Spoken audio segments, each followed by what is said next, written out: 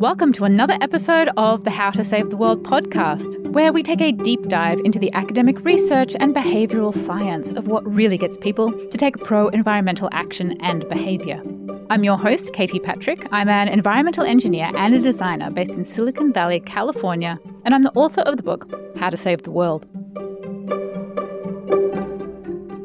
Hey everyone, thank you for taking the time to tune back into the How to Save the World podcast, where we learn all about the behavioral science and environmental psychology and action design and gamification of how to actually get people to do the environmentally friendly stuff that we need them to do. Right from the small individual actions like getting people to compost more, right up to the higher order systems level change.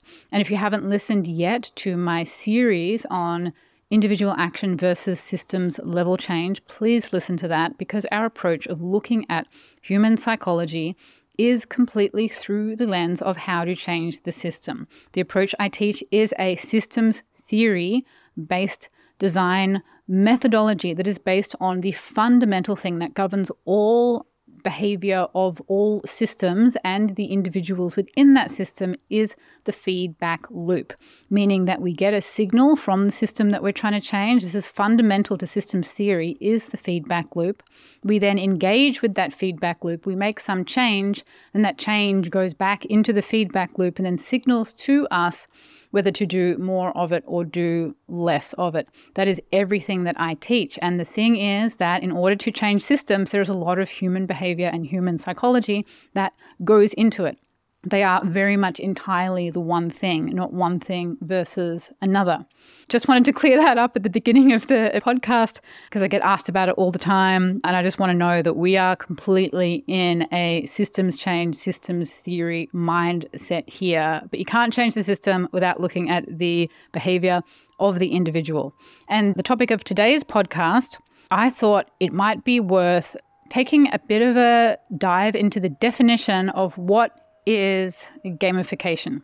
People like the word gamification. I use it because it's kind of like a fun, popular word that people kind of resonate with. And the idea of making saving the earth as fun as a game is, well, it's fun, right? But after many years of designing and consulting and studying gamification, I've come to a pretty narrow and clear and precise definition as to what gamification exactly is. I think it can get confused a lot. People just think about games as a whole and also game theory, something completely different. And they look at games as a whole and they think anything that is sort of game-like is gamification. And gamification also actually has a bit of a bad rap. Like people who are like legit game designers don't like the phrase gamification because they think it's like a very watered down kind of tizzy version of what they do that is like a more serious art form. But personally, I really like the word gamification because of my specific definition of what it is. And this is what it is. Let me just jump into it. It is basically tracking progress towards a goal and rewarding that progress of that path as you go. So this is how I see what gamification is. You have a very specific start for your audience. So imagine I've got a person here, and the person is going to have a very clearly defined beginning. So this, for example, could be something as simple as a 21-day challenge, like 21 days to eat more plant-based or go plastic-free or whatever. And then we decide on what the end is. And when we know that we're doing a 21-day challenge, for example, we know what the end is. The end is 21 days. So this particular challenge is time-based rather than anything else based. So we've got our beginning and we've got our end. And then we know exactly the person is going to commit. They're going to make a commitment to go on this journey with the aspiration of actually making it to the end of the challenge. So it's kind of defined by the time in this box. And then we're going to divide it up into chunks or into levels or kind of stepping stones in the progress bar of the person jumping from step to step to step. And then as we progress, we're going to reward them in some type of way of making progress along this type of journey or this progress bar. So you could think of it no matter what it is, whether it's waste or energy or trees or water. You can come up with a starting point, come up with an ending point. There's going to be an action that person has to do to get them through, like along that. And then basically you've got a progress bar. Now, the cool thing about progress bars or the tracking of progress is that it can be done in infinitely creative ways. Let's start with the most basic, boring version. You know when you're downloading something and there's just like a straight progress bar that says, you know, you're 99% downloaded, 80%, 70%, etc. And the progress bar is very simple. It's just color, one color moving across to the end, and then you're done. But we can get really creative and fun with this. You could have, for example, levels. So they're moving almost like up a staircase of levels. You can have something called Eat the Dots, where the progress bar is actually all sorts of like different dots, and they can have animations and they can have creatures. You can have a creature that jumps from dot to dot to dot to dot, ultimately until the end. You can have rewards as people make it through these various levels. You know, it could be level 1, 2, 3, 3, 4, 5, however many levels you want, moving through like karate belts through to the end. You can apply color. So as they move, they're getting a kind of a reward mechanism that they go, bingo, you're up to orange level, you're up to blue level. And then moving through that. And then what you can apply also to this progress is comparing people if you have multiple different players. You can compare people just to their own history, or you can have several players, and then you can be showing how they compare to each other in some sort of leaderboard or rank, and then how much progress they're making. So you could be here, they could be there, they could be there, or we're doing it as a team, we're doing it all together. But ultimately, you've just got this one really simple process of where are we starting, where do we want to go, how are we going to track progress, and how are we going to continually reward our players each time they make progress to a defined end. And you can graphically, visually make that any way you want. You can have a forest landscape with little gifts that need to be opened up every time they get from here to there.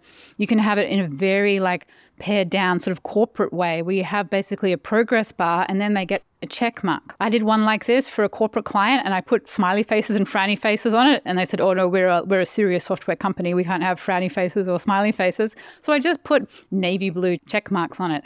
You can use, it's the same fundamental structure that you can apply to very corporate, simple levels of progress, like a financial report, going all the way out into something super fun, super creative with characters and colors and animations and sounds in a really game-like play using a really cool sort of story architecture.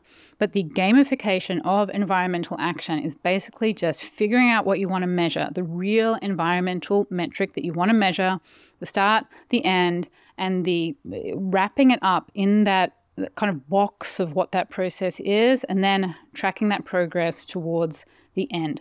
That is how I personally define gamification. Other people might do it differently, but I'm specifically focused on action design, on actually getting people to create action in the real world. If there was a game that was perhaps just environmentally themed, but it wasn't based on creating action in the real world, that wouldn't really be in my definition of what gamification is. I want to know if you want to compost every day for 10 days, that we're tracking the progress. We're giving you a sticker. We've got a sticker chart. You get a sticker every time you compost for all of those 10 days. You can also see everybody else's progress charts and see how they're going. There's a big reward at the end, and it's all hooked into a real world action. And that's what's really cool about this lens of seeing gamification this way, is that you can use anything from low tech to high tech. Like you can just use like stickers. You can draw your own smiley face on a Post-it note and stick it on the wall. Like you can be so technically simple just using paper and pen and stickers and color to gamify that progress tracking, or you can go all out and use, software like Unity and professional game designers and come up with something that's really fun and really interactive, or anything in between. But that basic process that reflects our dopamine system focuses on a goal. We decide, we commit mentally that we want to go through that goal. And then our dopamine system actually has its own way of tracking our progress towards a goal, whether we're doing it through a game or not. The game reflects our natural dopamine reward goal tracking system and then motivates us. We're kind of augmenting, we're building upon the brain's natural pre-existing dopamine goal-seeking system. And then we're tracking our progress, having fun with it, rewarding ourselves for making progress until we reach the end. If you want to learn more about gamification design, I have several gamification-themed courses on my new website, ecopiastore.com, that you can purchase online. They're all really affordable, under $100, some even starting at $25. I'd highly recommend that you do my behavior mapping masterclass. It takes 3 hours to do. You can go through the entire process from beginning to end of all of the behavioral science and gamification features and UI, UX, and social marketing techniques to really come up with a concept that's really, really going to work. That is my most advanced A-class level system that I would use when I'm trying to design something like the very best quality that I can do. There's a lot there and it's quite complicated, even though it's only 2 hours of videos and maybe 3 hours of work for you to get to. It's intellectually pretty massive. If you wanted to learn gamification design in a little bit more of an easier way, I've got another one called Save the World with Gamification and Data Viz. And that just hits up all of the main 15 core gamification techniques in an easy to use example. There's videos, there's a slideshow, there's homework to download. And there's other courses there on how to tell your story, which the story can be what brings people into the game, and also on UI, UX systems for action design, and one for gamifying local neighborhoods. You won't regret studying this stuff. It's been some of the most interesting stuff I've learned in my journey, my 20 years of doing environmental change work. I've taught this stuff to major organizations around the world, including the United Nations, Harvard University, Stanford University, US Department of State, big building management software systems, little startups doing climate change, individual creative people, all sorts of people. It's hugely rewarding to learn. So I've made all of that available, all totally affordable, at my new Positive Ecofutures art store at ecopiastore.com. There's also t-shirts, beautiful Positive Ecofutures art prints, hoodies. What else is there? The calendar. Oh, the 2024 Positive Ecofutures calendar, if you don't already have one yet. And all my course downloads there as well. Honestly, studying measurement-driven behavior design, the type of design I teach, that all comes down to the feedback loop. We're not just looking at individual sort of cutesy little green behaviors. This all stems from this systems thinking type of model where we're looking at the master feedback loop of what we want to change, then looking at sections of it and then seeing how do we actually track the progress towards the goal. It all feeds back into the master feedback loop. That's why I started talking about the systems change type of theory, and then we segment it off into the individual parts of that we want to change, and some of this will fall directly into engaging individual people in their individual actions. And this process, this basic gamification sort of template that I've fleshed out in this video, it can work for anything. If you're trying to get CEOs to sign up to something, governments to move towards something, individual local councils, like whether you're talking about an individual person or an organization or a major system, the basic system of tracking progress towards the goal, rewarding progress, making it sort of fun and engaging, reflects the dopamine-driven reward system in our brains, and it works. It works every time. It's the fundamental skeleton of how to design for gamification. Thank you for listening. Thank you for your interest in behavioral science, environmental psychology, and gamifying saving the world. And I'll see you next week for the next episode.